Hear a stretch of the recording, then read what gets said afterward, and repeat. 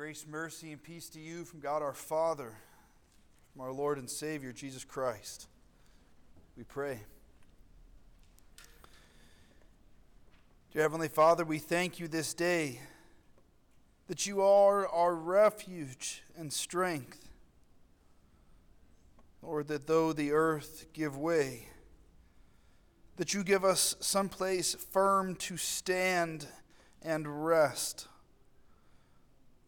Lord, we thank you this morning for your word that proclaims your promise and the hope that we have in your Son, Jesus.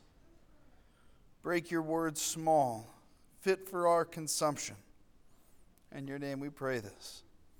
Amen.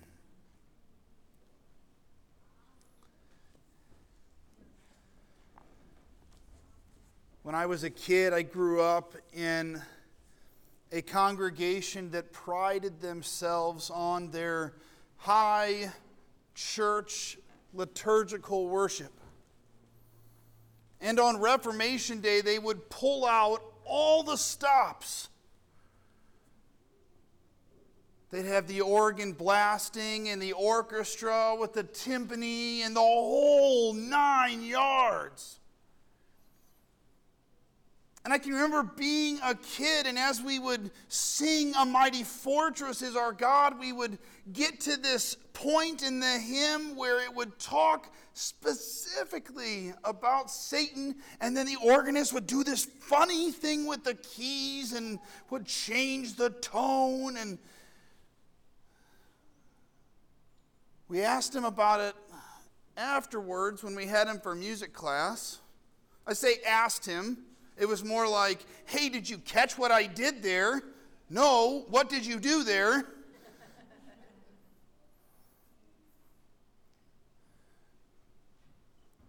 So often we sing "A Mighty Fortress Is Our God" as a battle hymn for the church. Our hymnal actually has it in the category of the church militant.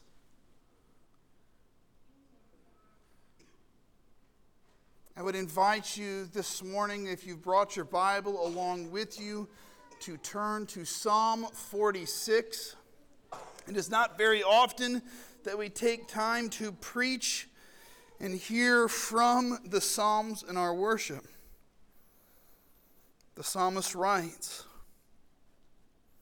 "God is our refuge and strength, a very present help in trouble. Therefore, we will not fear though the earth gives way, though the mountains be moved into the heart of the sea, though its waters roar and foam, though the mountains tremble at its swelling." Selah. You see, there's this funny little word that happens throughout some of the Psalms where the psalmist puts this word Selah into the passage to cause the readers to stop and take a breath, to rest. God is our refuge and strength. Our sense of weakness and dependency is always a matter of perspective. We tend to feel like our suffering is greater than anyone else's around us. And so we embody that battle that happens within us, and then it pours out into the engagements that we have with others. And sometimes we forget that they are engaged in their own battles as well. Our sense of weakness and dependency is a matter of interpretation. The oppressive nature of sin forces us to live as refugees without a home. In Genesis 3, as God passes the curse to Adam and Eve, He exiles them out of Eden so that they would live as wanderers and sojourners and as a people that have no place on earth to call their own for home.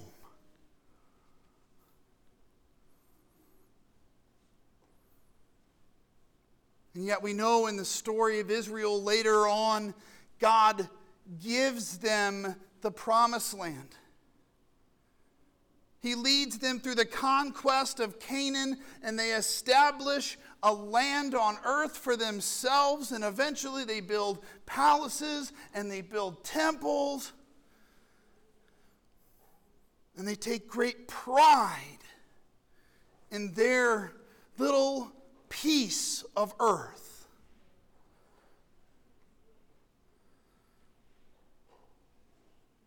But as long as we live outside of Eden, we are refugees without a home. The siren call of strength from within ourselves leads us into destruction. The people of God said, we want a king. And God said, you don't want a king. Well, everybody else has a king. We want a king. No, you don't want a king. Fine. Here's your king.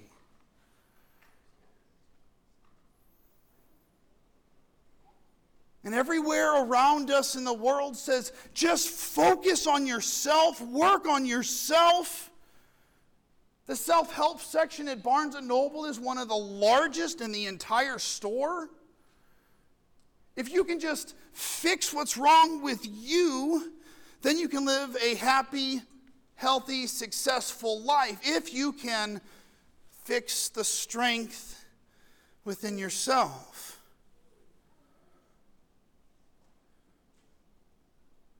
But the reality for us is that no matter how deep we look, how far we dig, the further we get within ourselves, the more desperate we become. And there's a reason for that. We are exiles. We are refugees without a home, and we can only find our home when God is our refuge. And we can only find strength when God is our strength. God answers on our behalf to remove our fear.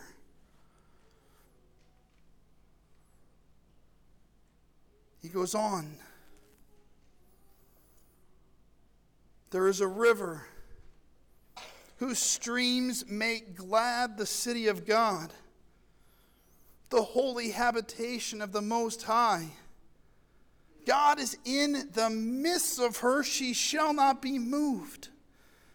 God will help her when morning dawns. As the psalmist wrestled with his own sense of this surrounding destruction that always seemed to be around him, he was well acquainted with the prayers and the cries of lament. Lord, my enemies surround me. Where are you? Help me now. I don't know what else to do.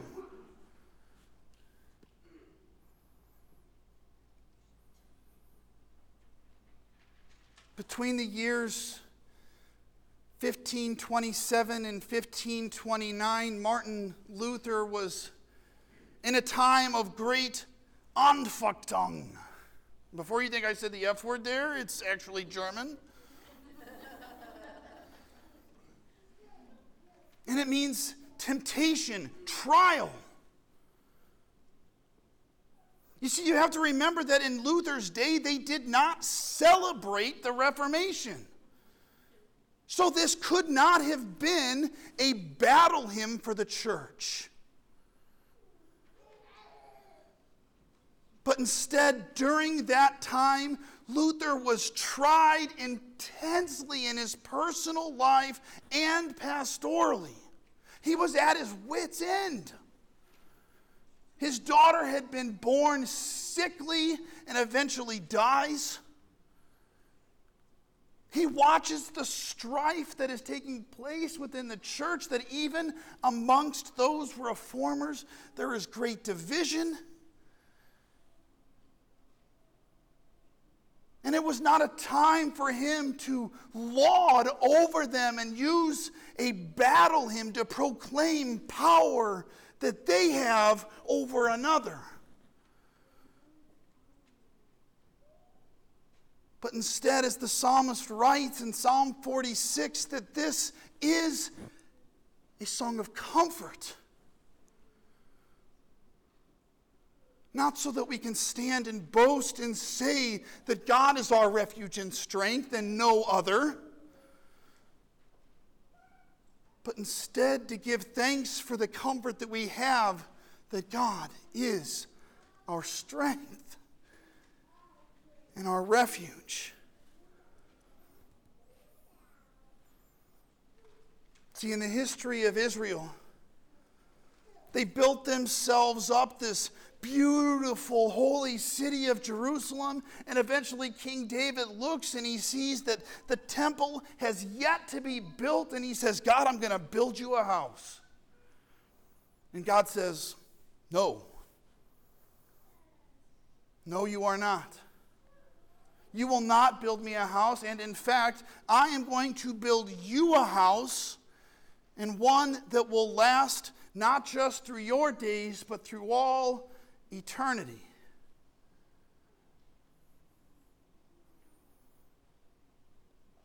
You see, if we fast forward a couple hundred years, a few generations down the line,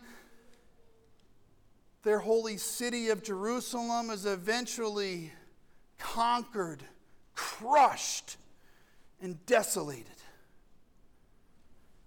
The people of God are actually cast out and exiled to live in foreign lands under foreign authority as exiles and refugees, sojourners and slaves.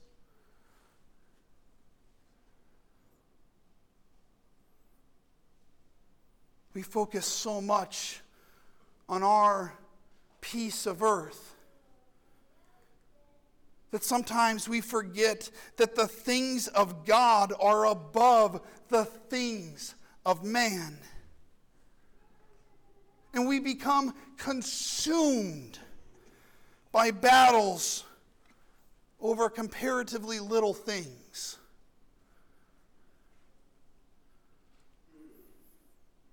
We don't talk politics and religion at the table.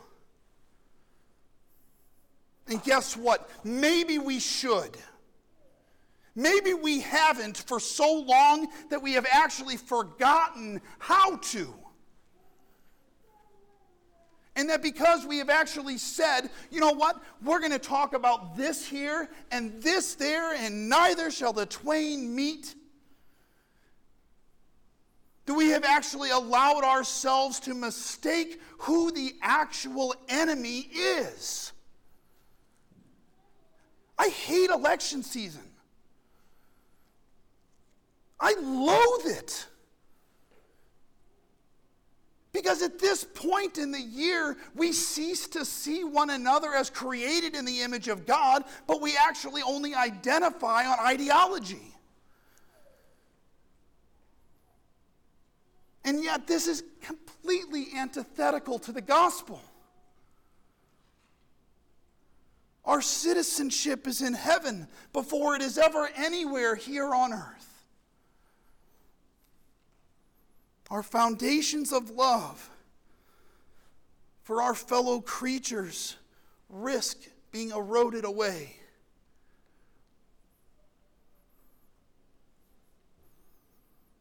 The nations rage. The kingdoms totter. He utters his voice and the earth melts. Or to say it differently in our language, y'all, all of these discussions and these debates and all of these little things that we divide ourselves over, God speaks one word and the whole earth melts. And He is our refuge and strength. The Lord of hosts is with us. The God of Jacob is our fortress, Selah.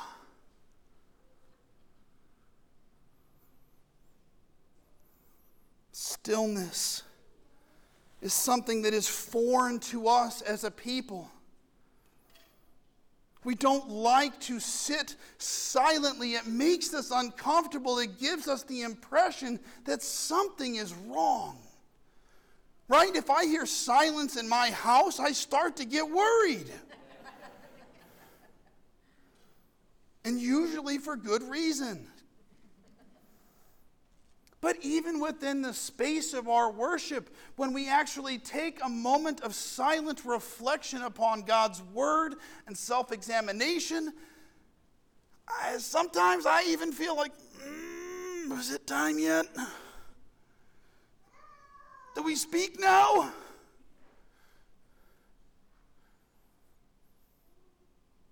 Stillness silently fosters knowledge by listening instead of speaking. Come and behold the works of the Lord, how He has brought desolations on the earth. He makes wars cease to the end of the earth. He breaks the bow and He shatters the spear. He burns the chariots with fire. And then God speaks and says, "Be still and know that I am God. I will be exalted among the nations. I will be exalted in the earth." God gives us bodies to care for, right? We are responsible for looking after the gifts that God has given us. And yet we know that hurting people hurt people, but guess what? So do hungry people, so do tired people, so do people that are spiritually worn down and exhausted. God made our bodies to give us cues for what we need. And when that isn't enough, He actually mandates it in the third commandment. And He says, y'all, I know you're not going to follow the instructions. And I'm the chief of sinners, right? So remember the Sabbath and keep it holy. Set it aside. And that doesn't mean you spend the whole day in bed, but if your body needs that, then maybe you should. But what it means is actually step aside, set the devices down, see the person sitting across the table from you. And not through a screen, but instead through your own eyes.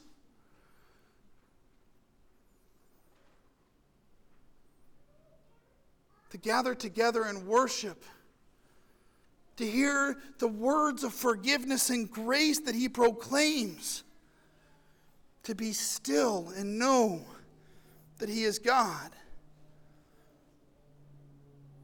Every voice is precious and worth protection. You see, it's not about agreeing, right? We see in our reading that nations rage and kingdoms topple. That stuff is going to happen anyway. It's not about agreeing, it's about seeing that person is created in the Imago Dei, the image of God.